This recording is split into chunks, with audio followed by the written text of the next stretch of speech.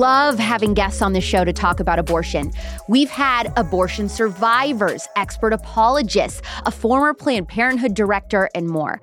My guest today is an expert on debating abortion, but what's unique about her in particular is that she's a pro-life atheist. She is the executive director of Secular Pro-Life and has a bachelor's in chemical biology and master's in forensic science. Basically, she's a genius on this topic. At 28 weeks pregnant, she went undercover to a late-term abortion center in Washington, D.C. I talked to her about that emotional experience, and I also asked her some tough questions like, are the majority of late-term abortions medical emergencies? Do women who are turned away from getting an abortion and have their child wish that they would have aborted years later? How can you argue that abortion is immoral if you don't believe that an authority on morality exists, like her, because she doesn't believe in God? Plus, will there be a surplus of unwanted children if we ban abortion? Her specialty is in biological facts and peer-reviewed research related to the abortion debate. So if you love an intellectually challenging episode, this is your jam. Also, I'm just going to tell you, you will want to listen to this like 3 or 4 times and write stuff down. It is an honor to have Monica Snyder on The Spillover. Secular Pro-Life is ran by 3 atheist women, including yourself. Why should an atheist or agnostic be pro-life? Well, atheists and agnostics already care a lot about human rights in general. You can find plenty of atheists and agnostics who participate in issues to do with immigration, or they'll say trans rights or human rights. And even in the abortion debate itself, pro-choice atheists and agnostics, they consider bodily rights a human right. They consider women's equality human rights. They already care a lot about human rights. We are asking them to consider who they think deserve human rights and why. So the secular abortion debate isn't about why should people care about human rights. It's about who are you counting as part of the human family? And what are your criteria? What is your personal story on how you became pro-life, Monica? I've always been pro-life. Yeah, I was raised Catholic. My parents weren't activists per se, but they were very passionate about it. I deconverted from Catholicism in late high school, and then I was agnostic for several years, and then eventually an atheist, and I won't drag you through all the sordid details, but my positions changed on a lot of things when I left Catholicism, particularly on things to do with sexuality, to do with gender, all sorts of things. But with the abortion issue, I can't. It's so transparently ending human lives. I can't let it go. Now, one thing that I was surprised to learn, just being more involved in the pro-life movement, is I would say I was one of those people that thought, oh, the stereotype of someone that is pro-life, it's conservative Christian men and women. But the reality is, the more I've learned is, oh my gosh, no, there's people on the left, there's people on the right. Where are most of the people politically in your organization, more on the left or right? Our organization very carefully tries to be nonpartisan, and through basically a happy coincidence, the women who run it come from each stripe. So I consider myself a political conservative. Our board president, Kelsey Hazard, is a political moderate, and our board vice president, Teresa Bukovinak, is a political liberal. And we are all friends, and we've been friends for years. And because we have that friendship and that rapport, it really helps us try to keep the content as nonpartisan as possible. If it was just me, it would be harder for me to see Teresa's side or see a more left. I wouldn't realize that the content I was putting out might have a certain flavor. But because we interact and I keep in mind her perspective, I really try to keep it just because our whole thing is that we want everybody to be pro-life. To be frank, we don't really care what your religious beliefs are or what your political views are. We want everyone, if you are a human being, we want you to oppose abortion. And so we try to build coalitions across religious lines and also across political lines. This is our issue. If you are with us on this, we are on the same team. So here's what I get confused on. If the whole purpose is trying to get everybody to be pro-life, does that mean that you're encouraging people to just be single-issue voters? So even if they consider themselves to be a registered Democrat or a liberal, are you telling them just when you vote, keep in mind abortion and that's it? We keep it broader than that. So obviously, I would love it if everyone always voted exactly the same way I do. However, if you aren't going to vote the same way I do, there are still many things you can do to oppose abortion. And so, for example, we get a lot of pushback in particular when we talk about pro-life Democrats, because the Democratic Party is obviously very extreme on this issue. And they'll say, how could anyone be pro-life and vote Democrat? But they're comparing a potential Democrat who is personally pro-life and maybe does other work, social support, other things to try to help women not feel like they need abortions, and maybe they still vote Democrat. I would point out a lot of pro-life Democrats don't vote Democrat. A lot of them abstain. A lot of them vote third party. Doesn't mean they're going to vote Republican, but it does play into their decision making. But even for the ones who do vote Democrat, the options are not actually You can be pro-life and vote Democrat, or you can be pro-life and vote Republican. In real life, for a lot of people, the options are you can be pro-life and vote Democrat, or you can be pro-choice and vote Democrat. And so what I try to tell my more conservative audience and my more conservative friends and family is, yes, of course, we want everyone to vote the way we want to vote, but we don't want to alienate people who can do inroads in other ways. When you have pro-life people who really disagree with you on other issues, instead of thinking of them as people who totally are different from you, think of them as ambassadors. And pro-life Democrats are so important because they are running with family, friends, coworkers who are very much in this Democratic space who aren't going to listen to necessarily a really conservative person. And they can come to them and say, listen, maybe we vote the same way because of the other issues, but I'm really not comfortable with this. And here are my reasons. And did you know this fact? And did you know that fact? And they're coming from a place of rapport. So yes, we would like people to vote certain ways. We don't get specific on SPL about that. But even if you're not going to vote the same way I do, if you're willing to do anything to help me convince hearts and minds that this is a problem, we are on the same team. And I'm happy to have your help in that regard. That's how we see it. So believing that human life begins at fertilization isn't a religious argument. No. So for quick background, I did study chemical biology in undergrad and then forensics in a master's program. And I do take a particular interest in the biological aspects of this. And I really want people to understand that the biological fact is that as human organisms, the first stage of our life cycle is the zygote. You go from two gametes undergoing meiosis to a zygote undergoing mitosis. It's a paradigm shift in biology. And you do not have to take any particular position on abortion to recognize that fact. That doesn't necessarily mean you oppose abortion. You could be like, yes, this is a zygote and I still don't care. But it's the first step to the conversation. Now, really, the question is, when do you have a morally valuable human being? When do you have a person that deserves rights? And that is a very complicated question, but I reject completely the idea that it is only a religious question. The pro-choice side acts as if their position, often not named or specified, is some sort of neutral position and any deviation from it must be explained. That's not true at all. That's a fallacy, that being pro-choice is somehow neutral. No, it's not neutral. I think a lot of people think that there's pro-abortion and there's anti-abortion and the neutrality is pro-choice. But it's not the case. Every position on abortion, pro-life or pro-choice, requires some sort of underlying philosophical view about what makes humans valuable and why we should care. Every single position requires something like that, even if you've never really thought about it. And so some of us will argue, well, as soon as you have a human organism, you have something of value. And we can have different debates about why or why not. And some will say, well, no, not as soon as you have an organism. It's only when they are viable. That's a very popular one. Some will say it's only when they are born. And we can agree or disagree about those, but those are all premises based on certain philosophical and ethical views. And if religious just means pushing your moral views and wanting to see your ethical premises enshrined into law, then everybody in this debate is religious. That is such a broad definition of religion, it's useless.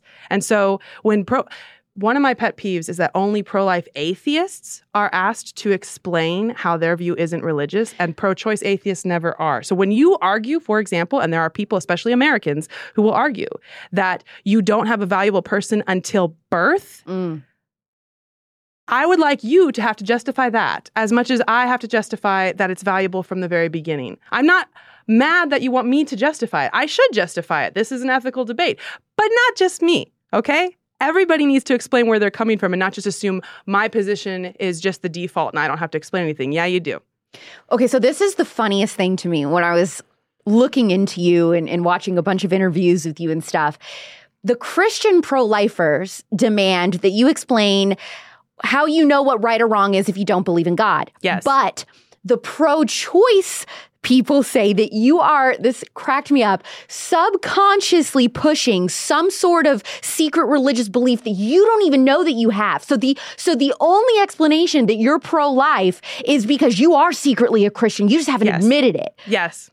I wish I could get those two tropes that you just described to fight with each other, because I find both of those things so irritating and not very...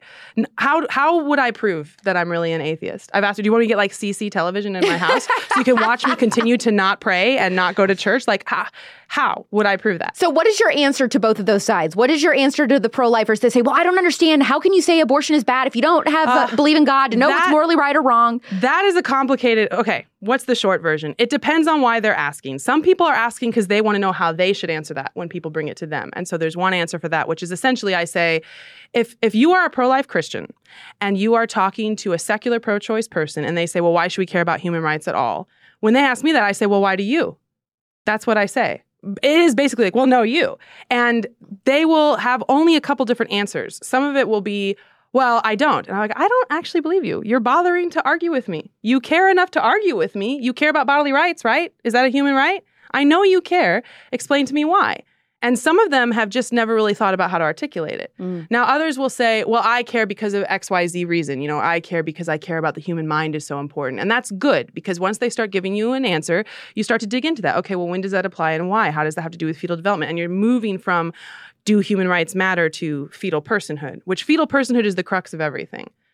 And then some of them will say, well, I asked you first. Well, I asked you first. Well, and you could say, if you're a pro-life Christian, you could say, well, personally, I believe it because of whatever you want to say. We are made in the image of God, something like that. And they're trying to get you to say that so they can say, don't push your religion. And you're like, okay, then why do you? Bring it back around.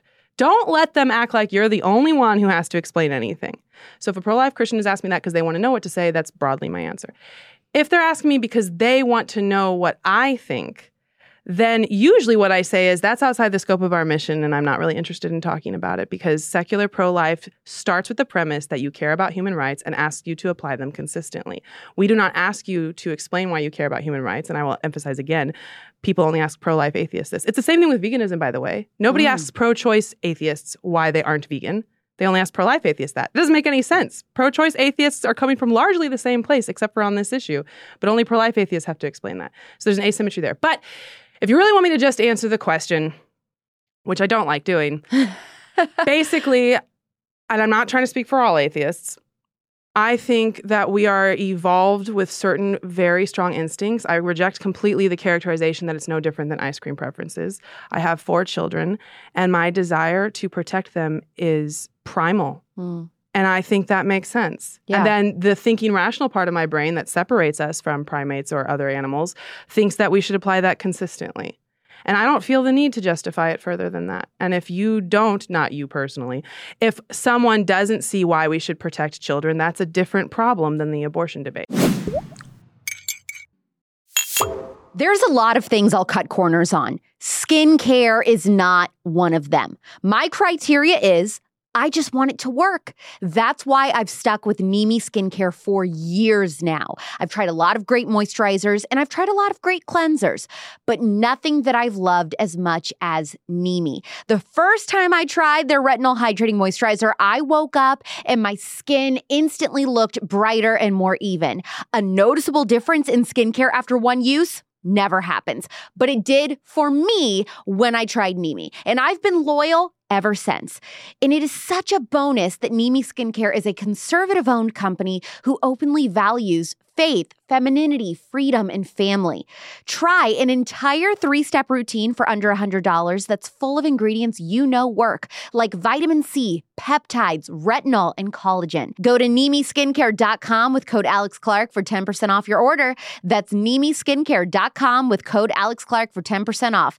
NimiSkincare.com with code AlexClark, or just click the link in the show notes. Do you feel like sometimes you can't even have conversations with other people in the pro-life movement just because the whole time they're just trying to convert you?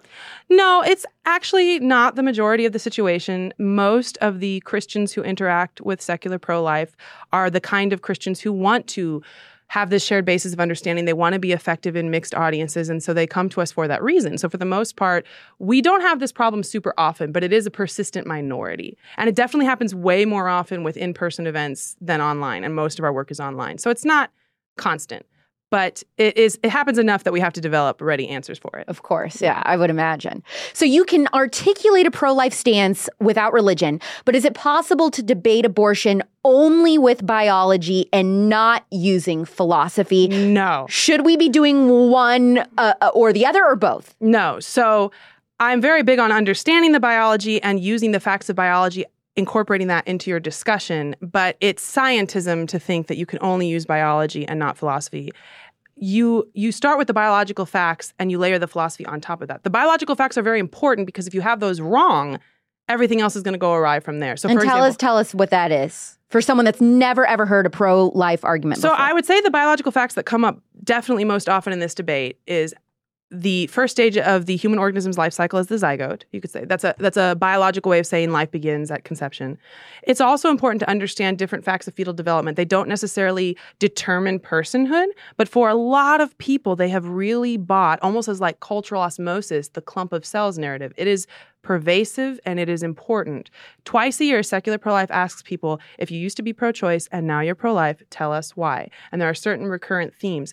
And there is a persistent theme of people saying, I believed the clump of cells narrative. I thought it was a blob of cells. And I'm sure you saw that viral, it's like a Petri dish, and it does just look like that. I don't even know what. Skin cells. Okay. And that's not right. The Guardian article, that's what you're talking about. Yeah. That is an atrociously dishonest article. There is room for ethical debate about the biological facts. So, for example, there's the issue of embryonic hearts. Is it a heart? Is it a heartbeat? So on and so forth. And I'd say it's not a lot of room, but you could reasonably say, at blah, blah days, it's more of a tube, and then a week later, it's more of chambers, and you could talk about if you care about that or not. There's room to discuss that.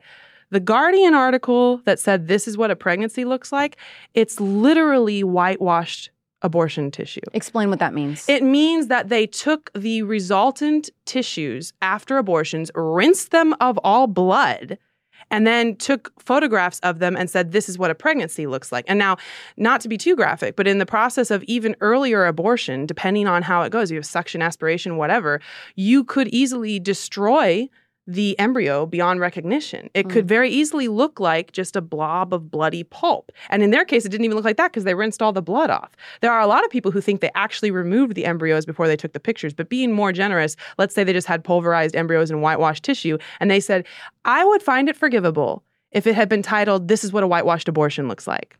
But it was titled, this is what a pregnancy looks like. And if you read the article, they have a point where the interviewer asks the doctor, well, we see these images of, highly detailed embryonic development. If we zoomed in on a microscope, would we see something like that here? And if you read the answer, she doesn't answer. Do you know why she doesn't answer? Why? Because the answer is yes. If you zoomed in on a microscope, you would definitely see a familiar human-looking entity, just like you see in embryology textbooks. They actually called, in that article, they said that people have been sort of fooled by these photos from anti-choicers.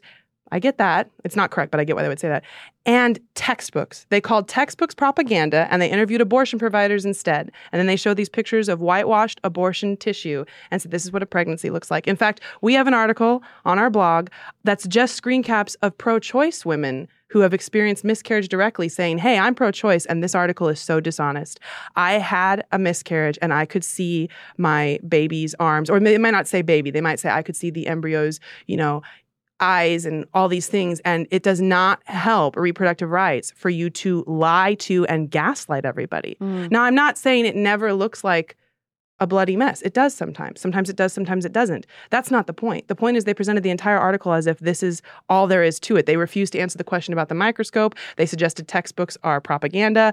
I could not find a better example of how much the pro-choice side benefits from biological misinformation. Well, and speaking of biological misinformation on the pro-choice side, that's also like when they use terms like gray matter instead of brains. Yep. Or a small flicker of pulsing cardiac cells instead of a heart. The euphemisms are ridiculous, and they'll try to have it both ways. They'll try to say it doesn't matter if there's a heart or not because that doesn't define personhood, and also there's no heart. We know it does matter. If it didn't matter, you wouldn't need to lie about it. Yep.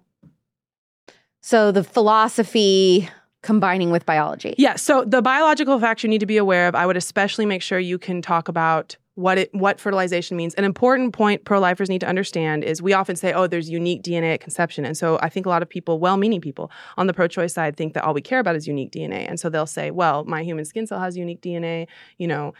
Cancer tumors could have that DNA. The thing is, it's not actually about the DNA.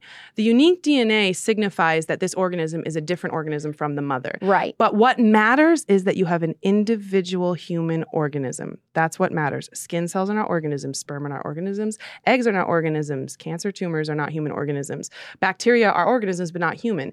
It's the individual human organism that matters, and that begins with the zygote. And this statement is not controversial outside of the abortion debate. So we need to stop saying, like, it has unique DNA. We need to say it is a unique human. I would say individual.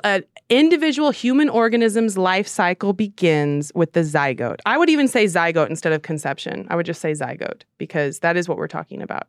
And I'm not saying, when you're having these conversations, you say, I'm not saying you have to care about that. You could not care about zygotes at all. A lot of people don't. But to say that there's nothing to see here, to say, well, sperm are alive, technically our life began before. No, it didn't. That's just you not understanding what an organism is. You don't have to care, but if you're going to build your position, build it on correct facts. It's the same thing with embryonic hearts. It's the same thing with other myths, not even specific to biology. Now, you absolutely need the philosophy, because the next question is, why should I care about that? That's the philosophy. But you can't talk about whether you should care or not until you're talking about the same thing in the first place.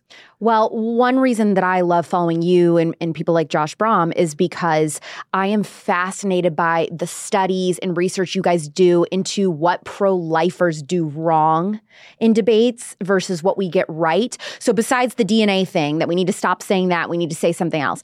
What other things do pro-lifers tend to say a lot when we're trying to argue for life that is really missing the mark? Well, that's a great question. So there's different categories. There could be things you're saying that might not be factually accurate. I think the broader category is the way in which you say things, which Josh talks a lot about. There's a lot of ways you can be easier to hear. And one thing I talk about sometimes, and maybe I should talk about more, is get familiar with what vocabulary you're using. I actually collected for my own use a list of vocabulary words that almost exclusively pro-life people say, and a list of ones that almost exclusively pro-choice people say. And you don't have to change what vocabulary you use, but you want to be aware, if you're trying to get the content of a specific idea to someone who's going to be resistant to you, I believe it's better to try to use vernacular they're comfortable with, so you can skip all these debates about, is it a fetus, is it a baby? You could skip that. But also, you don't want to accidentally be sending out red flags to them. Wow, we are on different teams. We're on different teams constantly. Okay, so what are some of those terms that would tell a pro-choicer, she's not on my team, I can't listen? I never say abortionist. I say abortion provider. I never say chemical abortion. I said medication abortion for a while, although I also, like many pro-lifers, I feel like that's too kind. So now I just say abortion pills. Yeah. But you try to like that. I almost always say fetus. I will say child if I am talking about, if they're asking what the pro-life perspective is, I will say child because that's our perspective. And if we're talking about miscarriage, I will often say child, and I feel very inflexible about that. But for most other contexts, I will almost always say embryo or fetus because it doesn't change any of my arguments. It is an embryo. The embryo is valuable. And I also think that the more that we use this sort of indisputable language, nobody can argue. The word embryo is correct, technically speaking. You can't argue with that. I think the more our side uses that, there's this language creep where we sort of reclaim that. So the other side will try very hard to control the language because they say the language is stigmatizing. The language is not stigmatizing. The concrete, real-life concepts that we are discussing are stigmatizing. Right. And so before it was don't say baby, say fetus. I've started to see now, don't say fetus, say embryo, because fetus implies too much development. And for me, that's a victory because we've reclaimed fetus, okay? And should we also be saying pro-choice or pro-abortion? I like to make a delineation. Pro-abortion is a real thing, but it's not the same thing as pro-choice. And if we call everybody pro-abortion, then I can't emphasize to you when it's more extreme and more alarming. Okay. So, for example, right now, I don't know how much you have seen this case in the UK with Carla Foster, but in the UK, a woman just got sentenced to 14 months in jail because she took abortion pills at 33 weeks, which most people around the entire world find to be really horrifying.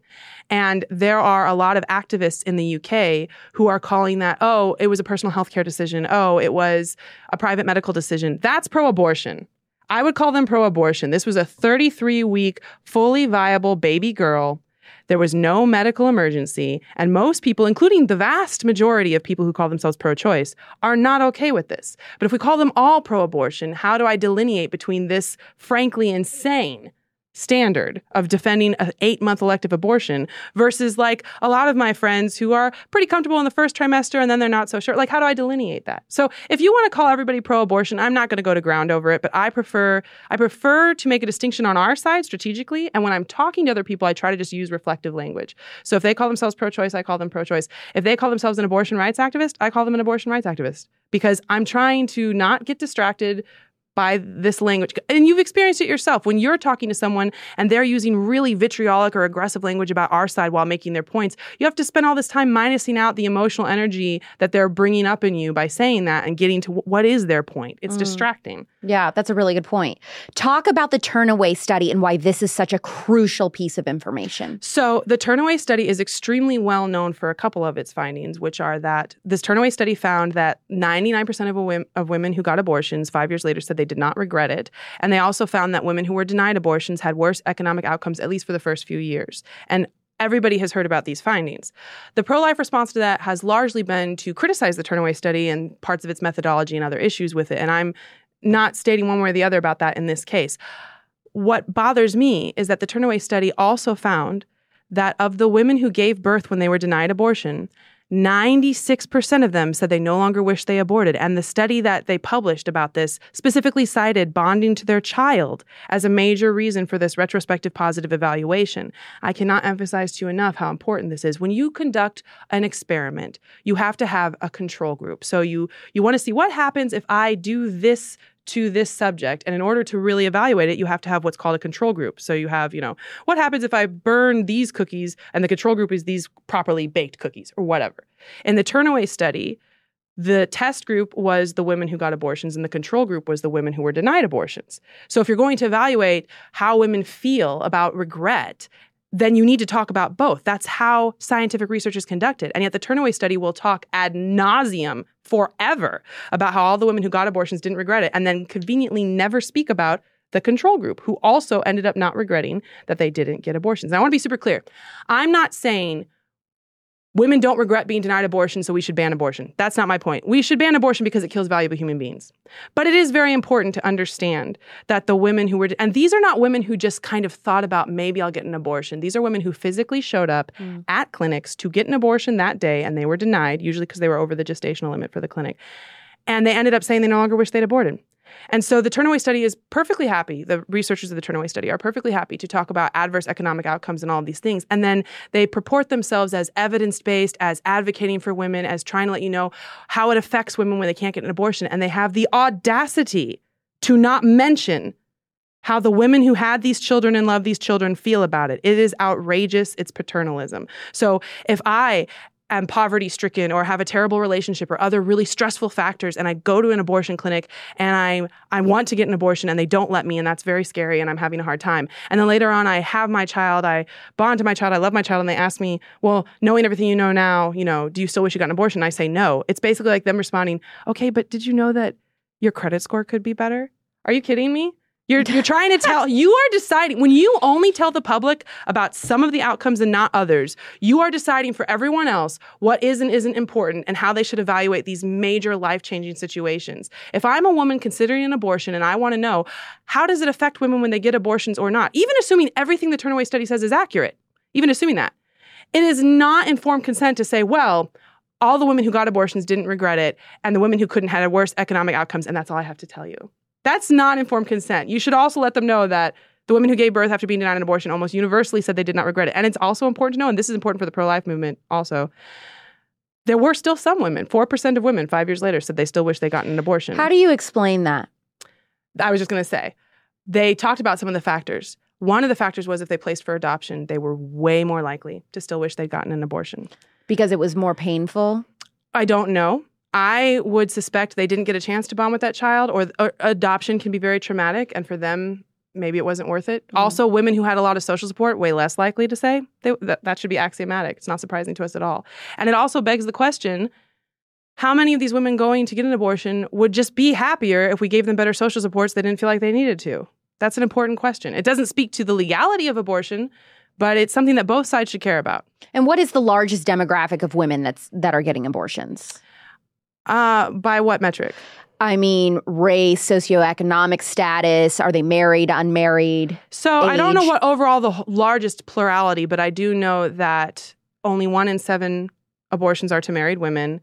It's definitely more women in like their early 20s.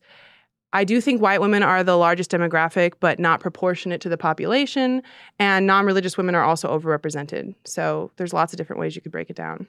Viability is the least plausible definition of personhood? I mean, it depends on who you ask. I think it's ridiculous. Yes. Explain that.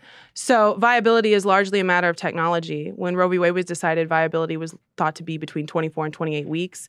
Now you have this group called 22 Weeks Matters talking about how if you offer help to children born at 22 weeks, a lot of them can survive. The better our technology gets, the further back you're going to push it. Hypothetically, in a sci-fi future, if we got artificial wombs to work, viability would be any time you want. If it's just defined as being able to survive outside of a woman's uterus. So you're saying that the pro-choice side is making a mistake when they put everything on viability. It's when a baby is viable, that's when we should care, because it could change. It's a crazy definition for personhood. It might be a reasonable discussion if what you care about is bodily rights. And you're saying bodily rights are sacrosanct and a woman doesn't have to carry a pregnancy if she doesn't want to, because then you're saying, well, once they're viable, she doesn't have to and the child doesn't have to die. It might be reasonable for that. But that's not what they say. They say they're not a person until they're viable. That doesn't make any sense. So someone who lives in a state that doesn't have as good of children's hospitals, they're not a person, but if their mom flew to a state with better hospitals, then they would be. It doesn't make any sense. It has to be something intrinsic. It can't be based on external factors. For the very first time, I heard something that just blew my mind from a pro-choicer. A pro-choicer said to me, women who are pregnant have fewer rights than a corpse. What is that?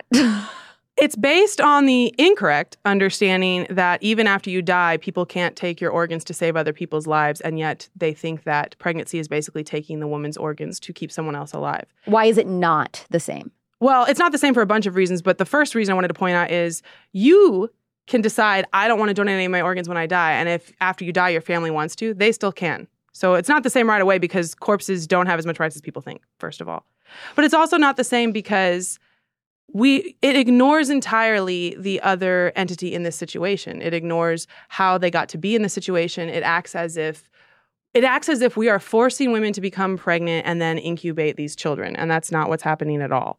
So we're not forcing women to give birth. We're not forcing women to become pregnant. And so when the bodily rights argument sounds very compelling to most people, because generally speaking, we don't force people to give their kidneys to anybody. We don't even force people to donate blood, and that's not that hard. So why should we force women to have to use their uterus? That sounds very intuitive. I don't blame people for finding that very persuasive. But if you make like a kidney donation situation actually analogous to pregnancy, it starts to sound really ridiculous. So we've talked about this many times. So if you have a situation where you are taking a discretionary action, it could be whatever you want. You don't have to do it. You want to do it. And you know that if you do, there is an unlikely but possible chance. I'm going to take some action. There's unlikely but a possible chance that if I do, you will have a fatal kidney disease. I know that in advance. It probably won't happen. It's like very unlikely. I could even take precautions so that it's even less likely. It's like a 1 out of 1,000 chance that if I push this button, you will get a fatal kidney disease. And so I'm like, it probably won't happen. It's probably fine. You have no choice in the matter. And so I push the button, you get a fatal kidney disease. And I knew in advance that if that happened, literally the only way for you to survive is for me to donate one of my kidneys temporarily in this thought experiment. And I know that in advance, and I say, it probably won't happen. I push the button, you get a fatal kidney disease, and I'm like, that sucks for you, but I don't have to do anything about it because it's my body. Some people might say, yeah, legally that is the answer. But even then, they usually say, but that's terrible and immoral at minimum. So when they talk about my body, my choice, and this very affirmative, there's no ethical quandary here, really what they're saying is the fetus isn't a person. Because when we make these analogies having to do with real people, everyone gets a lot less comfortable. And that's just people in general, not babies. Right. So it gets worse when you start. An easier thought experiment I've found, instead of this weird, what if I have a button and you have a kidney disease, which is confusing. I've started to just say, well, what if you existed throughout most of human history when your infant could only survive if they were breastfed, and you were in some kind of situation where there are no wet nurses, it's just you. Does your infant have a right to use your body against your will? Or should you legally be allowed to let your infant starve because no one can use your body against your will? I'm not saying you would do it. I think hardly anybody would. But should you have the right to do it? Should you have the right? And usually the response is, well, fetuses aren't babies. I'm like, okay, so bodily rights do depend on if the fetus is a person. That's what I'm saying. Because as soon as you use an analogy that involves an actual person, especially a child, people get a lot less comfortable. You're saying that as pro-lifers, there is a way to guide the conversation. Yes. Actually, so the breastfed infant is a pretty good one. For most people, you don't even have to go that far. They'll say, it's her body, it's her choice. No one can use your body against your will. And then you say, so do you think abortion should be legal at any stage for any reason? And there are people who do think that, but most people don't. And so most people will concede some kind of limitation. Well, not after viability. Well, not in the third trimester. Okay, so you already recognize at least some circumstance. And for you, it's the third trimester where the fetus does have a right to use her body. So what we disagree on is when that is, not if it exists. Almost nobody thinks bodily rights are sacrosanct. And you can see this in all polling of Americans. Any polls about abortion that ask about timing of pregnancy find that the vast majority of Americans think it should be illegal, at least in the third trimester. And the whole world is like this. Almost every country in the world has gestational limits on abortion. So we take it to a level they're not comfortable with where we say it should apply the whole time. That's fine. That's what we need to talk about. But the idea that, my body, my choice, end of story, no, it's not. For almost nobody is it the end of the story. Are most or all late-term abortions medical emergencies? Absolutely not. That is not true at all. So, first of all, I have started to move away from the phrase late-term abortion because the narrative now is that our side made it up to confuse people. And We made it up? Yeah, they're saying we made it up. They're saying a full-term pregnancy is 40 to 41 weeks, so late-term implies after 41 weeks. And we say... What? Yes, and so we say late-term abortion to imply post-birth abortion. So you're going to say what, third trimester? I say the weeks that I mean. Okay. So usually I'll say 21 weeks or later, because until recently, that's what late-term abortion usually meant. If I'm talking about viability, I'll say 24 weeks or later. If I'm talking about third trimester, I'll say 27 weeks or later. I'll just say exactly the weeks I mean so we cannot possibly have any more debates about what I'm talking about. So late-term abortion usually meant the second half of pregnancy, 21 weeks or later. And there's not a ton of data on this, but what data we do have suggests that it's not just that some late-term abortions are not for medical emergencies, it's that most of them aren't. So the state of Arizona collects pretty good public health data on abortions. And if you review the reports, I think I reviewed the reports from 2012 to 2020. That was the last one that was published when I did this.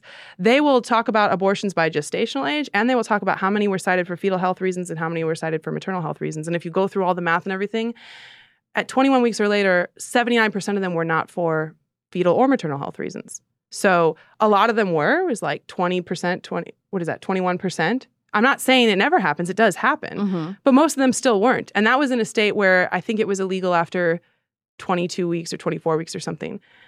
The bottom line is that there's a lot of research to show that women get abortions even very later in pregnancy when there is no fetal anomaly and no maternal emergency. It's more because they didn't have the resources to get one earlier. They didn't know they were pregnant sooner. They had a change in circumstances like an upsetting financial situation or something wrong with the partner or whatever. There's a whole bunch of reasons. It's not just they casually wake up at 8 months and decide they want to get an abortion, but it's also not all these dire medical emergencies. And this is important for people to understand because Americans cannot stand elective late-term abortion. And it's one of the most pervasive myths that they believe that nobody is getting an abortion later in pregnancy unless it's for a terrible medical emergency. And this is important for them to understand because the arguments we use, the arguments that pro-choice people use to defend abortion often apply just as much later as they do earlier. And so you need to think about if you are embracing, like the my body, my choice, if you are embracing this argument, are you comfortable with the logical conclusions of that argument? Are you comfortable with the idea of abortion even after viability, even after the child would very likely survive if you put the child in a NICU instead? I've gotten a new one now, a new myth. What? I was astounded when it first started, where I'll talk about all the evidence that women are getting abortions and it's not for a medical emergency. And people will say, well, an abortion after viability is just birth. It's just labor induction with the intent and the result of live birth. And then they transfer the child to a NICU. That's what they are telling me now. It's absolutely untrue. Abortion involves inducing fetal demise so that you have a stillbirth, but people would rather believe that women are going to hospitals at 7 months pregnant because they can't handle this pregnancy and then just inducing labor and putting the child somewhere safe and alive. No, that's not what's happening. But people would rather believe anything. But also, if there was a true medical emergency, an ectopic pregnancy or something like that, then is an abortion even necessary? Aren't you just saying we need to go ahead and have early labor and hopefully that child survives, but it may not? So a couple clarifications. Ectopic pregnancy specifically, it'll never get that far.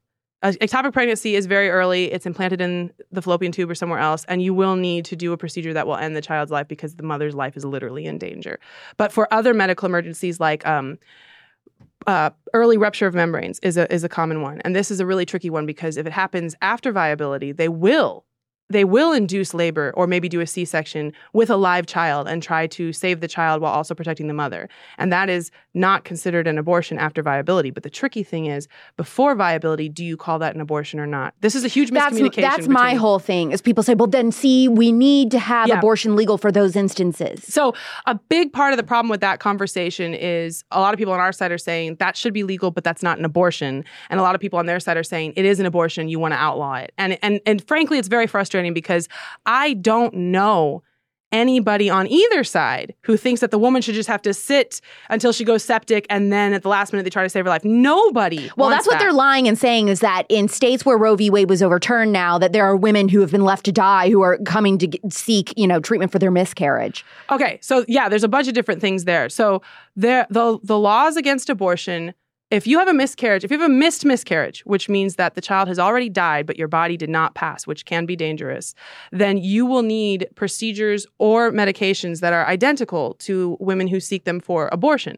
But it's not the same legally at all, because abortion legally is about a procedure that ends a life. It's not about removing the remains of an already dead child. So that is totally untrue. The tricky thing is if you have a threatened miscarriage, and that is when the child has not died, but you have complications that are making the woman's life genuinely in danger or severe bodily impairment. And I will say, in defense of our pro-choice side, there have been cases where women have not been getting the medical treatment they ought to, and they blame the pro-life laws. Now, the problem is our side, the people who passed the laws, the people interpreting the laws, the pro-life doctors talking about this, they're like, that is not what those laws say, nor was it ever our intention, and this is ridiculous. I would highly recommend reading Dr. Ingrid Skop, S-K-O-P.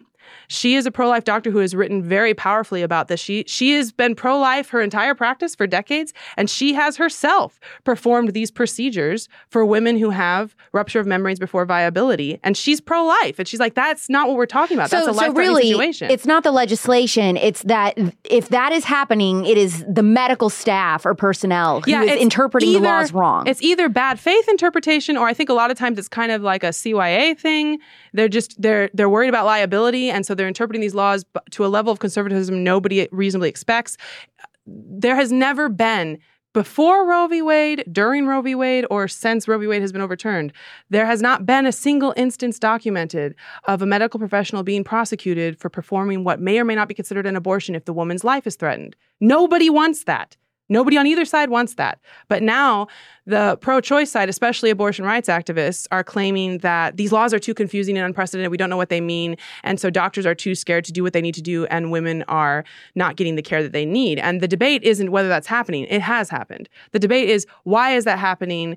Is that reasonable at all? Because a lot of these laws are written with that the doctors, if there's a medical emergency, they can use reasonable medical judgment. And if all the doctors, pro-choice and pro-life, all agree that it's reasonable medical judgment to perform this procedure in this situation, then clearly it's within the law. And so you have AAPLOG, which is the pro-life OBGYNs, and you have ACOG, which is the pro-abortion OBGYNs, and they're all agreeing that this is appropriate treatment.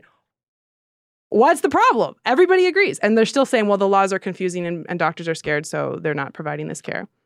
When you were 28 weeks pregnant, you went undercover at a late-term abortion clinic. Yes. What did you discover?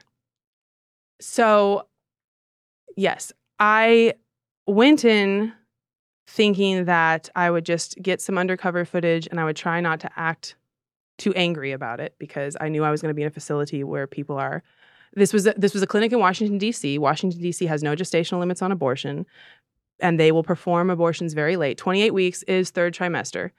So I went in thinking I would be very irritated and I would try to just play it cool, get the footage I need, and get out. And it was actually so much more harrowing than I expected. It was really strange. Obviously, I knew when I went in, I was pregnant with my daughter, Ruby. And obviously, I knew that I'm not getting an abortion. And I've actually been surprised. I've had a lot of people ask me, were you afraid they'd hold you down and give you an abortion? No, that never even crossed my mind. I genuinely believe that the nurses working there want to help women. Mm-hmm. I think they believe they're helping women. Also, just I'm very tall and aggressive, and I just wasn't worried about it. It never crossed my mind. So you'd think that I would feel, this is just something I have to get through and then I have to leave. But it was strange. While I was there, I've done all this research on late-term abortion, as I was just telling you. I argue with people about it all the time. I spend way more time than the average person thinking about late-term abortion. And despite all of that, and despite knowing I would leave in a couple hours, I couldn't make my mind really understand that this is a real thing that happens. So I'm sitting in this waiting room knowing that one doorway away is where they really do induce fetal demise of these very late-term children. And I'm telling myself, rationally, you're fine. Ruby is fine. You're just going to do this and leave in a couple hours. You're fine. But what I didn't anticipate before I went was, what about everyone else? Mm. There were several other women in the waiting room. And I'm not going to pretend they were all there out of coercion. I'm sure some of them wanted to be there, or wanted's too strong of a word, but I'm sure some of them felt confident that this was the decision for them. I don't think all of them did. Some of them were crying. Some of them seemed sick. Did they look very visibly pregnant? Some did, some didn't. What did you hear people talking about, or was there no talking in the waiting room? Mostly it was pretty quiet. There was one woman who felt very ill. So if you don't already know, the procedure for an abortion that late is 1 or 2 days of dilation, and then the last day is the extraction day. And explain the extraction, what that means. So extraction means that they remove the fetus, and I shouldn't say many. There's not that many clinics who will do it this late. There are some.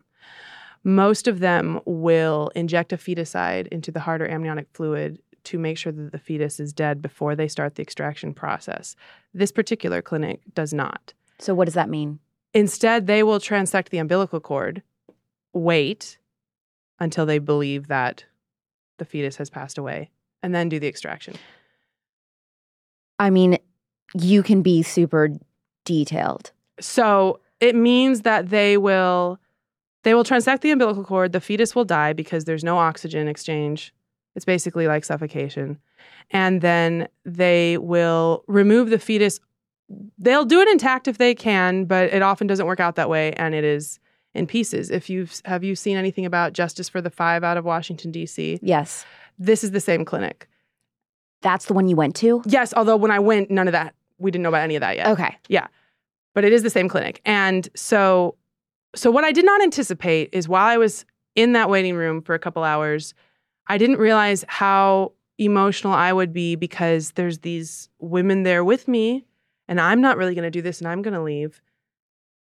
And they're not. And I will tell you, to this day, I don't know if I made the right decision because there was a part of me that wanted to just turn to them and say, "Are you okay? Why are you here?" You feel guilt that you didn't try to strike up a conversation? Yeah, because, if someone's there because of a fatal fetal anomaly, that's one thing. But if someone's there, I am friends with some of the people who do the Pink Rose rescues and all of those things. And there's been at least one instance, I believe it was with that same clinic, where they went in and there was a woman there because she couldn't pay her rent. And so they're like, "We can help you with that." And she left. And they helped her pay her rent, and she didn't go through with it. That's a third trimester or a post-viability abortion, even if you don't care at all about the child, which is harsh, it's so unlikely that's not going to traumatize somebody. Like, we talk about how women don't regret abortions and how there's no mental health repercussions, but even in that context, we're usually talking about very early, And knowing that there have been situations where someone is about to do something like that, that's probably going to, it's going to kill their child, and it's probably going to traumatize them. And sometimes it's just a matter of rent. So yes, there was a part of me that was sitting there thinking, I don't know if what I'm doing is the morally correct choice. Not in the sense of being undercover, I don't care, but in the sense of, will the good that comes from this footage I'm taking outweigh the fact that I'm not even trying to help these women get out of here? And I've never been a sidewalk counselor, and I've never done Rose rescues or anything like that. And I'm not saying it's for everybody, but being there with them in that moment really gave me perspective on why some people feel so devoted to those venues.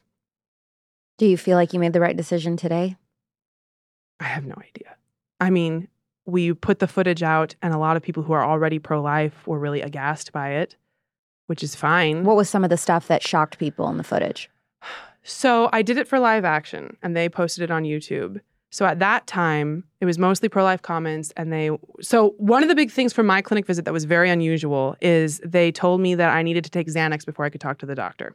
What? Yes. So really what happened is I go in with the nurse, I do all this paperwork, whatever, and she's going to give me an antibiotic, some mild pain meds, and Xanax before we start the procedure. And I said, well, I still have questions for the doctor. I'd like to talk to him. Yeah, you could talk to him, but you have to take these meds. And I say, well, does Xanax affect your clarity of thinking? No, it shouldn't. Totally not true. What? Totally not true. It's very common side effects of Xanax. The whole point of Xanax is that it affects you psychologically so you're relaxed. I am shocked by this. So were the people I was doing this for. They've never seen anything like this. And so I said, well, I don't mind waiting at the clinic longer if it means that I can speak to the doctor first, and they wouldn't do it. So then I said, well, I changed my mind and I left.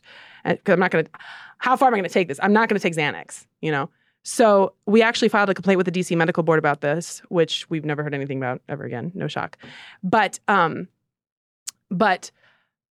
So that was what people were shocked by. A lot of people are already aware, you know, late-term abortion happens. They were surprised it was 28 weeks. Live Action has had people do things like this before, but they were usually not that far along. Mm-hmm. It was $11,400.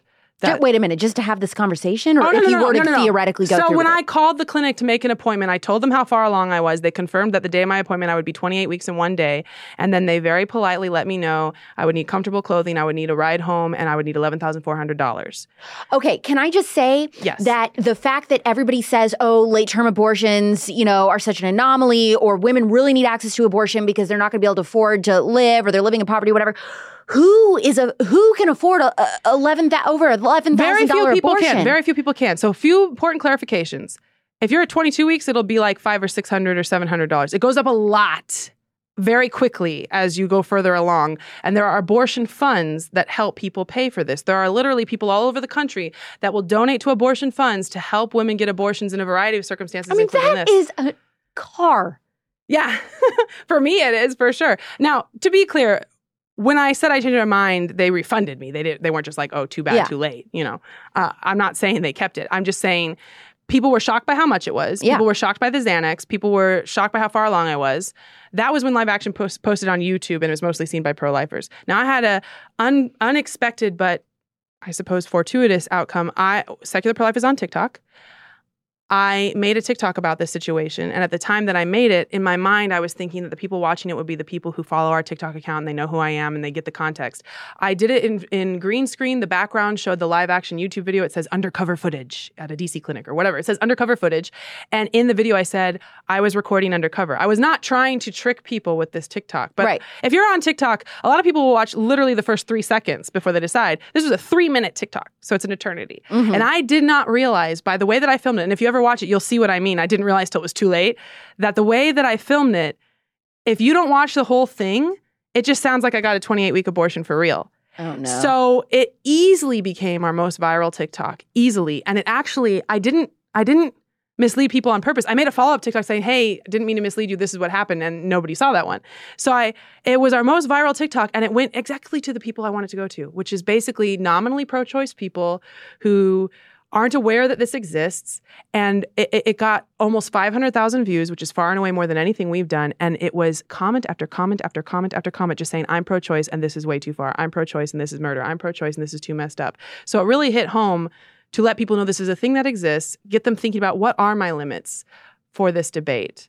And get them realizing that you have to think about both sides. You know, you've got this bell curve of the abortion debate, and we're saying conception, and some people are saying birth. Where are you? And I feel like the media produces stories that make everyone think very carefully about the parameters of the pro-life side. You know, what about 14-year-olds? What about women with fetal anomalies? What about all these hard situations? That's fine. But then they never talk about the parameters of the pro-choice side, like elective third trimester abortion or things like that, or coercion or all those things. They only talk about the hard cases for us. And I want people to have to think about both sides. There's an Indiana abortionist who provided an abortion to a 10-year-old rape victim. Right. The idea of someone that young carrying a pregnancy to term is what a lot of people cannot wrap their head around when it comes to pro-lifers. Yes. What should the pro-life reaction be to a case like this? So the first and foremost reaction you should have is to make sure they understand that you care about this. It's awful for a 10-year-old to be pregnant. We should all care about this very easily. They want to know your humanity. They want to know that you're not just skipping straight to your political talking points. You understand that the laws we are debating have very real-life repercussions for people one way or the other. That's the first thing. I would also emphasize that it is presumptuous, I think, to say that if she has to give birth, it will traumatize her, but if she gets an abortion, it won't. The assumption seems to be abortion is not a big deal and is obviously the correct solution. But we have stories of girls who gave birth at age 12, 13, 14, and they say they don't wish they had aborted. And we also have stories of people who were born to girls at age 12, 13, and 14 who are glad to be alive. So I want to emphasize that there are a lot of real human aspects to this all around and not just only in the way they are framing it. That's the first thing. But what they really want to know is if you think it should be illegal for her to abort. Let's say the 10-year-old really wants to and can make that kind of decision.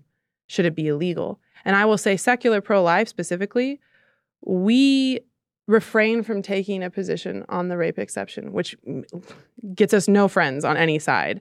We have leadership and we have followers on both sides of this, where there's a lot of people who say, it doesn't matter how the child was conceived. They are still a valuable human child. Mm-hmm. They shouldn't be punished for the circumstances of their conception, and abortion is killing them.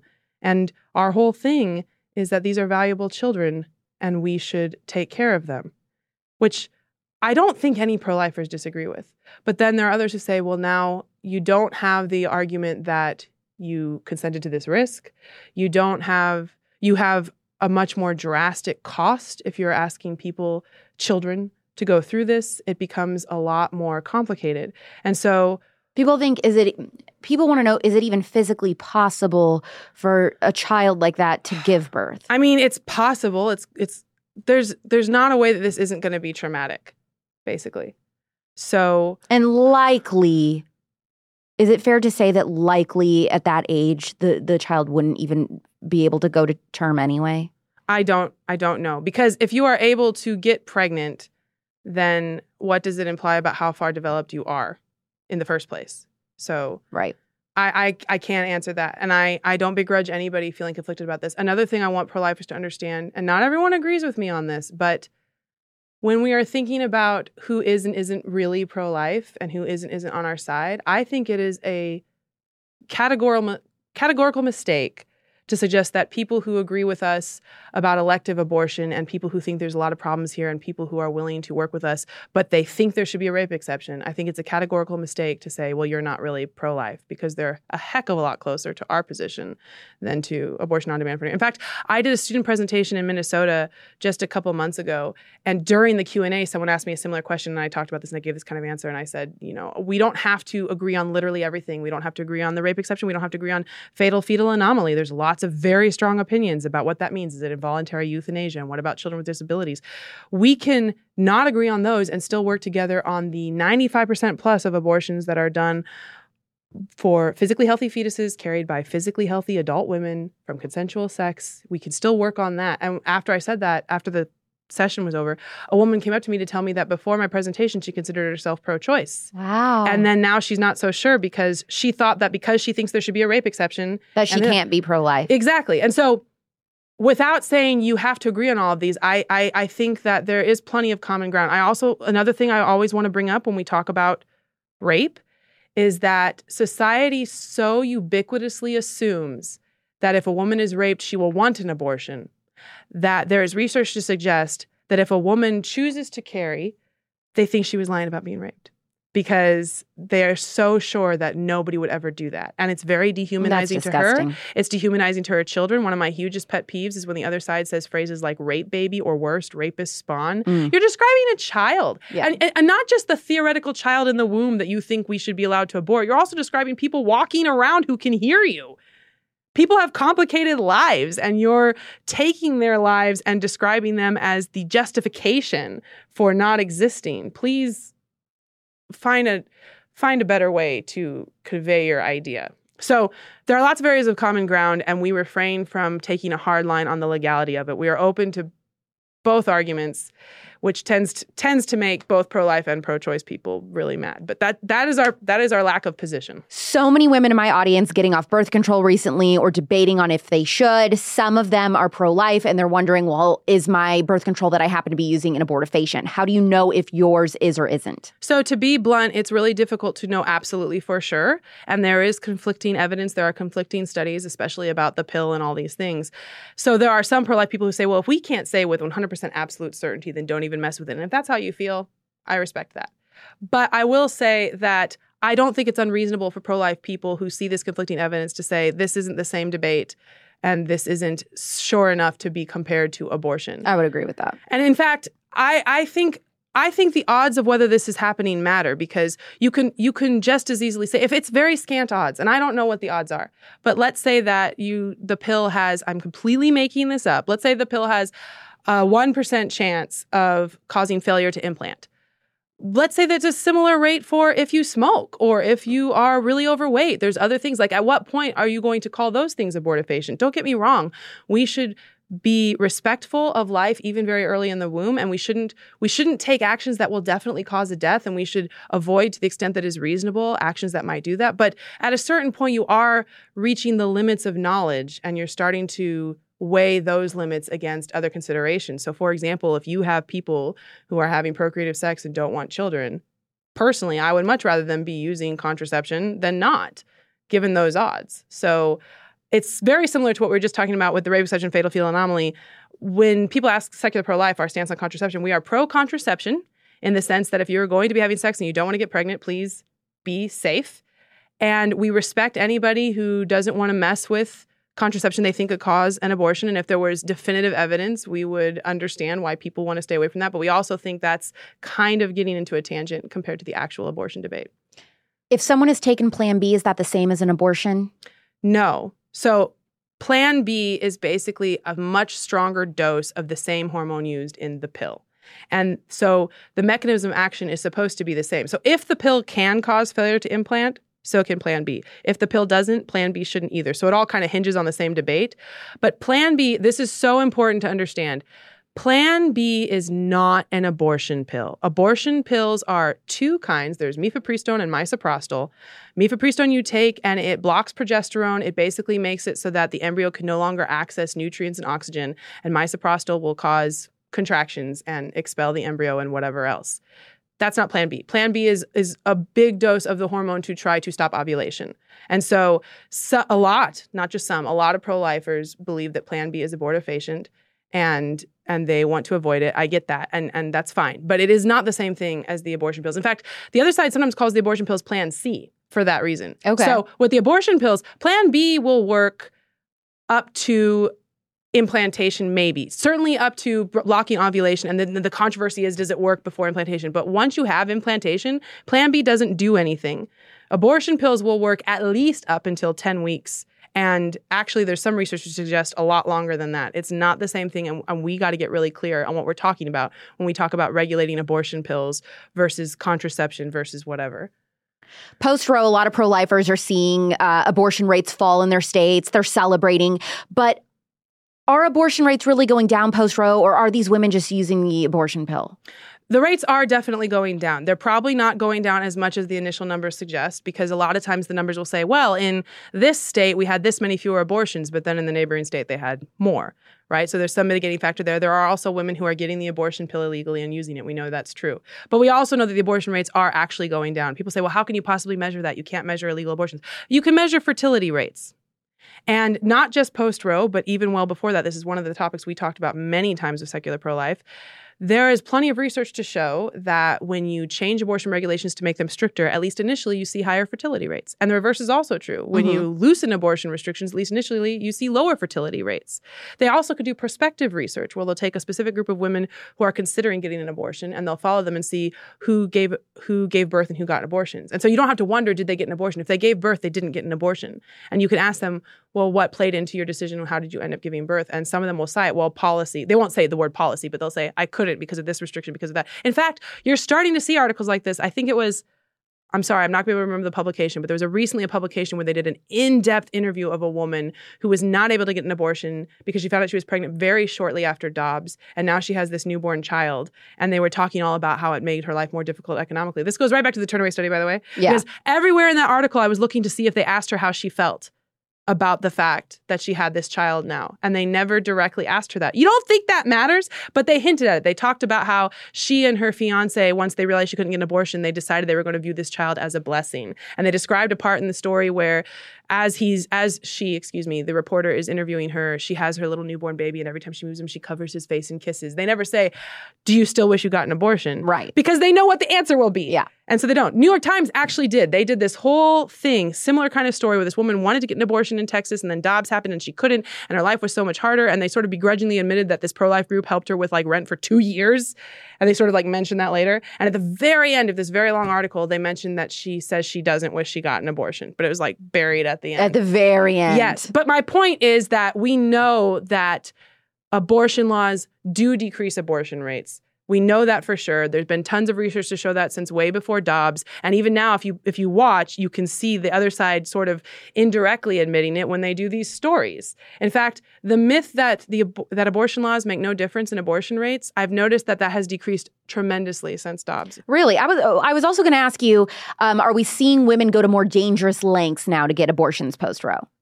Not that I am aware of, but it's very different than the pre-Roe days. So they talk about back alley abortions, and there's evidence to show they greatly exaggerated that to begin with. Right. But now with abortion pills, that's going to be the new back alley abortion. I mean, there's already groups. Because I want to stress this. These women are getting these abortion pills a lot of times from like over the border and stuff. They're not regulated. Well, here's the controversy. Sometimes they're just getting them from other states. The state will ship it to the clinic closest as possible to their side of the state line and then have someone come pick it up for them. So it's not even necessarily yes, there are also international groups that are sending these pills from overseas. And there have been some studies. It's almost like secret shopper abortion pill. People that have looked at it to see, do these have the ingredients they say they do? Are they getting to people on time when they say they will? And so there are dangers to it, especially if women don't know how far along they are, especially if they don't know that they have an ectopic pregnancy. But here's the great irony. The abortion rights side is trying to make this just the general rule, not just an illegal thing. So there are people. So first they argued for telemedicine abortion, which means that you don't have to see a woman in person. You don't have to give her an exam. You can do a Zoom call and say, I want an abortion. You don't have to physically confirm gestational age. You don't have to confirm that it's not an ectopic pregnancy. You can just take this history and then based on statistics say this is probably fine. And maybe it's a Zoom call. Maybe it's just an audio call. You don't know if anyone else is in the room. You don't know if she's being coerced, like all these things. And they do it in the name of access. And there are major abortion rights proponents that are arguing that we should be moving to make these pills available over the counter. So no exam at all. You don't even have to be pregnant. And so that introduces not only all the problems I just mentioned, but also how are you going? You get pregnant. Your boyfriend doesn't want to, and you want to carry the pregnancy. And then how are you going to know the difference between you miscarrying versus he crushed up some pills and put them in your drink? I mean, This isn't hypothetical. This has already happened. It's happened with partners and not wanting their women to carry the pregnancies. It's happened with parents and like their teenage children. The idea that, so we talk about back alley abortions, we talk about women doing this more dangerous, but the irony is that there are a lot of abortion rights activists arguing to make this more common. They're trying to claim both that women will go to dangerous lengths and then also claim that actually it's totally fine because research shows this is safe and effective, safe and effective, safe and effective. You'll hear that ad nauseum. This is safe and effective. They'll try to claim that medication abortion is safer than Tylenol. A ludicrous on its face. It's ridiculous. It's absolutely absurd. And they will claim that with a straight face. It's really backwards. But most feminine product companies who should be celebrating women and how we have the capabilities to create life are some of the biggest financial supporters of the abortion industry. Your tampon brand that you've been using your entire life almost certainly donates to Planned Parenthood and believes that men can get pregnant. Not to mention, it is packed with toxic ingredients that you're giving direct access to your body. That's all changing with Garnu. Garnu makes 100% organic tampons without dyes, fragrances, or chlorine. They have plastic applicators, but they're BPA-free, and they're conservative-owned, so they'll never use your money to fund the pro-choice movement or use men in their advertisements. The packaging is cuter, and your box will come straight to your door. No more late-night drugstore runs with toilet paper stashed in your underwear. I know. We've all been there. Try Garnu with a one-time box or set up a subscription like I have, so it automatically comes to your house right on time. Click the link in the description or go to garnu.com/spillover with code spillover for 15% off. That's GARNUU.com/spillover with code spillover for 15% off. Garnu, join the girls only club. One of the most interesting thought experiments that the pro-choice side likes to ask us about is the IVF I knew thought you experiment. were going to say that. I'm like waiting for you to say that. The burning IVF thought experiment. Pro-choicers will say, if you're pro-life, what would you do if you were in a burning IVF clinic and you see a 2-year-old there and you see a pile of embryos? What do you save? Okay, so there are a bunch of ways you can respond to this. I think one of the easiest, fastest ones is say, okay, counter question, okay? You go into this burning room and you see your 2-year-old daughter and like 3 5-year-olds. Who do you save? Right. And whoever you save, it means the other one isn't a valuable human being, right? No. Does this sound stupid to you? So you have a personal connection to. Or forget personal. How about this? How about this? You can take the personal connection out of it. You go into a burning building and there's a 5-year-old and 10 95-year-olds. Who do you save? And if you save the 5-year-old, does that mean 95-year-olds aren't people? No. Does that sound dumb? Yes. Yes, it does. Okay. And then you can also point out, regardless of what counter argument you use, some people like to do, okay, you go into a burning building and there is a 25-year-old woman and then there's another 25-year-old woman who's pregnant. Who do you save? And what does that mean? Right? So you can do all those counter arguments if you want, but regardless of which you choose, you could say, either way, this does not describe almost any abortions because abortion is not a triage situation where someone's going to die and you have to pick who. In the vast majority of cases, abortion is of a healthy fetus carried by a healthy woman. It's not, there's a burning building, you have to save someone. It's, there's a child in that building I don't want to be responsible for, so I'm going to set it on fire. Right. That's what it actually is. Also, it's not considering all the other variables of like, well, which person is closer to a door or a window? Sure. You know what I mean? There's all these other things. If this was a real situation on who you're going to decide to save, if your embryo that you are about ready to implant is right next to you and there's a 2-year-old on the other side of the building that's on fire, well, you're probably not going to make it to them. But yeah, there's all kinds of factors. But even if you hold everything else equal, the two main things are your gut instinct does not reflect who is a valuable human being. And throughout all of human history, we've seen many examples of that. And secondly, it doesn't have much to do with abortion because abortion, I get the strong impression that the average American, whether they're nominally pro-choice or nominally pro-life, most of them aren't obsessed with this issue like I am, and they don't know that much about it. And I think a lot of people, when they think of abortion access, they mostly just, I really would love if there was a poll that asked people, what proportion of abortions are for fatal fetal anomaly? What proportion are for rape? I think they think it's like half or more. They have no idea that this doesn't describe almost any of the situations. And that's why they think the burning IVF lab, that's in part why they think the burning IVF lab is relevant, because they think that abortion is this horrible triage situation where you have to pick who's going to live. That's almost never what's happening. Will banning abortion lead to a surplus of unwanted children? No, it won't. I have like 5 points about this, okay? Go for them. First of all, the Turnaway study found that women who gave birth after being denied an abortion, the vast majority of them raised those children themselves. Women who can't get abortions, for the most part, raise their children themselves. They don't just automatically decide they don't want to. You need to understand, and this goes for pro-life and pro-choice people, an unwanted pregnancy is not the same thing as an unloved child. There's very different factors to this. It is a mistake to think that those are the same thing. So first of all, the Turnaway study found that the vast majority of women who couldn't get an abortion raised their children themselves. Secondly, of the women who decided to place for adoption, newborn adoption is not the same as foster care. There is a huge waiting list. This is my number one pet peeve. Number one pet peeve. Yes. I think it's something like 30 couples for every one newborn infant waiting to be adopted, okay? Third point, let's say we were talking about foster care, which we're not, but let's say we were. Most of the children in foster care are not eligible for adoption because their parents want them. Yes, that's the thing. Kids in foster care are there because their parents fell short or there was some abuse going on or something like that. And the state is always trying to reunify the parent with the child. Yes, and there are a lot of foster families taking care of them that if it should be the case that the bio parents don't manage to work it out, they want to adopt those kids. I'm not saying foster care is a walk in the park, but I'm saying the idea that there's just 400,000 children who nobody cares about. Yeah, that's not true. You may as well just say, I don't know anything about foster care. Okay? Yep.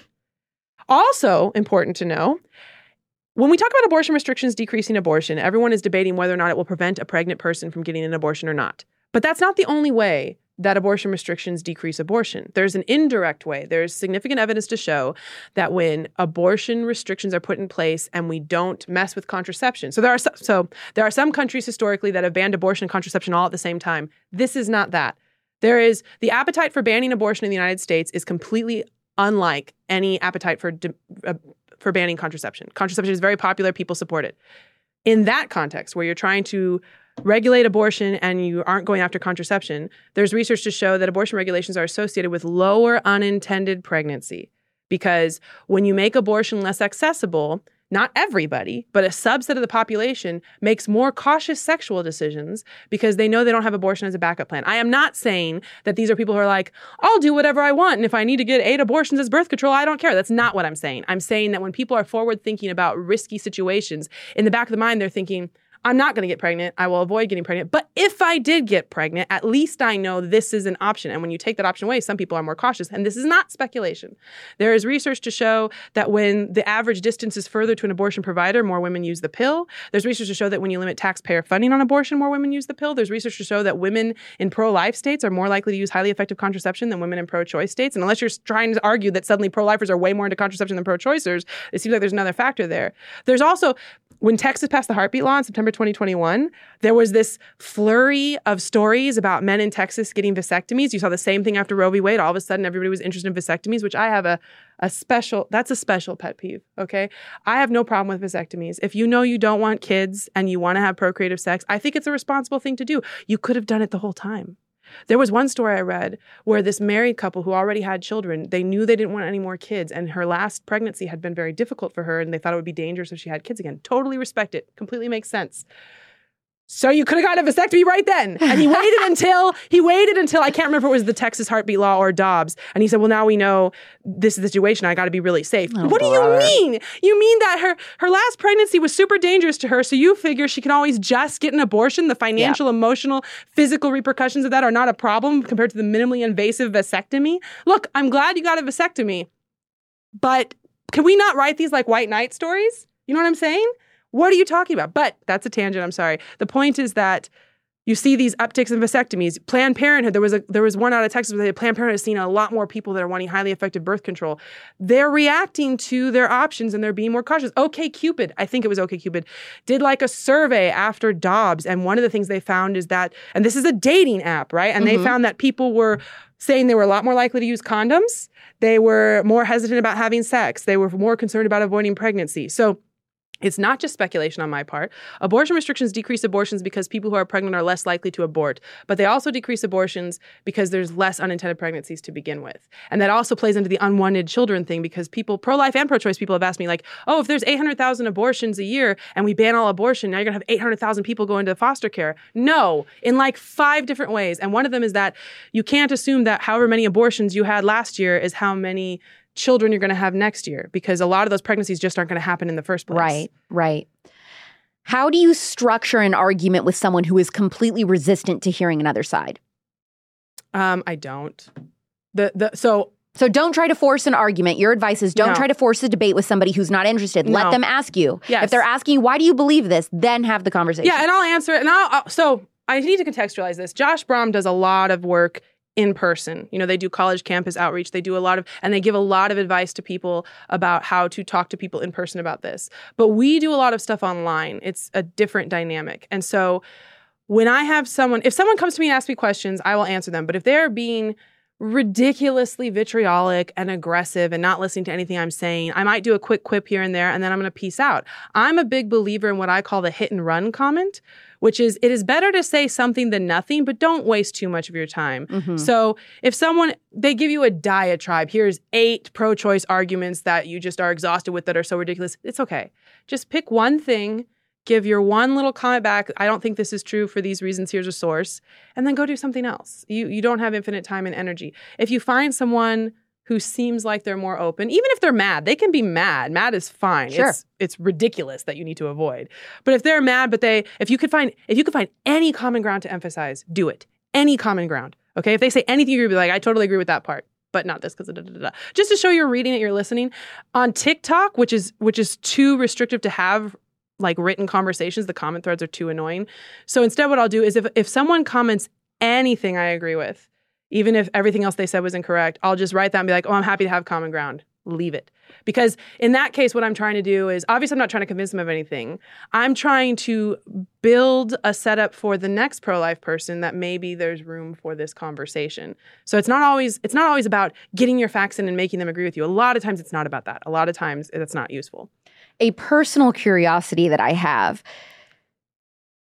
Do pro-choicers know the history of Planned Parenthood being rooted in eugenics, or do they know and they just pretend that they don't? So I think most Americans don't know anything about that. I think most Americans don't want to talk about this issue and know very, very little about it. Not even the basics. They don't know how many abortions happen a year or what the reasons are, or the gestational age or fetal development, nothing. Activists, pro-choice activists, I think a lot of them are aware of at least our accusations, and some of them agree with us. In fact, there's been, on rare occasion, articles from pro-choice people saying, yes, Margaret Sanger was hugely problematic, and this is why we should shun that legacy, and this is why we don't have to care. But they acknowledge it. So of the activists, yes, I think they know, and they just think it's kind of a sideshow. The Christian perspective is that things will get worse before they get better, and that things won't get better until Christ returns, which isn't to say that the fight isn't worth fighting for, or that it's apathy or anything like that. It's rather just an expectation. So my question for you as we end here is, what is your secular perspective on the future of this fight? Ever since Dobbs, I feel differently. So I felt very, very cynical, maybe not that cynical, but pretty cynical, before this. The way I feel about abortion, I'm not going to concern myself with whether we're winning or losing, because I'm going to keep fighting it either way. So for example, there was a case that went to the Supreme Court about admitting privileges, I think out of Texas, and the Supreme Court voted against it, but Roberts voted with them. And then 2 years later, there was almost an identical case from Louisiana, and then Roberts voted against it. And we could have had it, and we couldn't get it because he switched. I felt very disillusioned that day, because you just voted yes 2 years ago, and now you're voting no, and we're not even asking you to ban abortion. We're just asking you to have hospital admitting privileges. We can't even get that. We're never going to get anywhere with this. You know what? I don't care. I'm just going to keep doing this anyway. Whatever happens, happens. That was in 2019. I never thought, and I want to emphasize this very carefully, okay? I thought Roe v. Wade would be the law of the land till I died. I never thought we would get rid of it. And so we're just going to be, screaming into the wind. If that's what I have to do, that's what I'm going to do. And then all of a sudden, historically speaking, like whiplash, all of a sudden it's gone. It's gone. And now we have, I think it's 13 states have banned from conception, and a few more have done heartbeat. And the fight's not over by any stretch. They're going to try to take that ground back. We're going to try to get ground other places. The fight won't be over in my lifetime. I don't think that it will. But we are already further ahead right now than I thought we would get ever. So I actually feel a lot more optimistic than I used to feel. And I want to emphasize, though, I appreciate the Christian perspective at minimum, because I think it prepares people to keep working at it regardless of what's happening in the short term. And those are the kind of people we need. This is going to go on for a very long time. And we need people that are really committed. And it's not just for the United States. I didn't realize this until Dobbs either. So increasingly, secular pro-life has had people from all around the world connect with us. And I did not realize, I'm just like the typical American, like I'm just thinking about our country, right? I did not realize how many pro-life movements around the world are looking to us. So broadly speaking, Eastern Europe is looking to us to try to figure out, actually all of Europe, but Eastern Europe is looking to us to try to figure out how to even get ground, because this isn't really a debate in Europe, not really. And they're trying to figure out how to get people to debate this. And Latin and South America, generally speaking, they're trying to hold the line, as a lot of the pro-choice movements down there are copying our pro-choice movement and others. And they're all coming to us. And for when Roe v. Wade was overturned, obviously it was a big deal for us. I wept with joy or relief, something. I wept. I was very emotional about it. But I didn't realize how many people around the world, how many pro-life people around the world look to us in relief, because in their countries, people are saying all the first world countries have liberal abortion laws, and all the first world, look at the United States, look at Canada. And now they could say, well, look at the United States. Mm-hmm. The debate is not over. The debate is actually heating up. Yeah. It's not a foregone conclusion that all forward-thinking secular democracies have to be okay with killing children in the womb. And so we don't think it's a foregone conclusion either. I am filled with hope. And I am very ready to keep arguing about it. You're like one of the funniest people that I've had on, not necessarily because of the content, but because I think you're the only guest who I've had on that can talk as fast as I can. Hopefully, you know, on YouTube, you can slow the speed. Yes, does your audience know that? And on podcasts. You could do 0.5 speed if it's too much. And captions and all of that. Yeah, exactly. Secular Pro-Life is on TikTok. Yep. And Instagram. Yep. And your website, I mean, you will list out like all these questions that I asked you today. It'll have the questions and then how to answer them with all the studies and all the stats. Secularprolife.org/index, the abortion debate index. And is this like a student-focused organization or everybody or what? How do you join and get involved in it? In our roots, it was. We used to do a lot of campus stuff. It's expanded since then, partly because the people running it got older. But no, you can join if you go to secularprolife.org, and I think under the menu it says get involved, and there's a volunteer survey. So if you want to get involved with us, you can fill out that survey, tell us what are your interests, tell us where you're coming from. And we just hired a month ago a volunteer coordinator. So hopefully we will get back to you in a reasonably good time frame. Monica, thank you so much for coming on The Spillover. Thank you for having me. I love listening to Monica explain things. And I know that most of you are Christians, but for those that aren't, I thought you would appreciate this guest. And I also think even if you are a Christian, her answers on how to answer some tougher pro-choice beliefs are really game changers and will help equip us to have these conversations. It's not hard to scroll through The Spillover and find other episodes I've done on abortion, like I said in the intro. Some are personal stories that will have you on the edge of your seat. Some are more abortion, apologetic-based ones like this one. The most similar to this episode is my interview with Josh Brahm from the Equal Rights Institute in season 1. So he specializes in studying what the most persuasive pro-life arguments are. So I asked him to answer all the top pro-choice beliefs. Next Thursday at 9 p.m. Pacific and midnight Eastern, The Spillover is back with a true crime episode. It has been a while since we've done one of these, and it is just in time for the holiday and extra time that you might have in the car, on the plane, while traveling. You will have one of the most intense interviews that I've ever done. A man who was abused and tortured so severely, ages 3 to 7 years old, that I'll have to give, I already know, one of my lengthiest listener discretion is advised warnings on the show yet. The happy ending is that he overcame and is now a Christian, and that's like as much as I can say without giving it totally away. But it all led to him having an incredible testimony that you will remember forever. If you want to make sure that that downloads to your phone so you don't miss it, make sure you are actually subscribed or following The Spillover on whatever podcast app you listen to. Also, leave your 5-star review this week as well, even if all it says is, I would still love this podcast if I were a worm. If you want to watch these interviews, subscribe to the Politics YouTube channel. I'm Alex Clark, and this is The Spillover. Love you, mean it. Bye.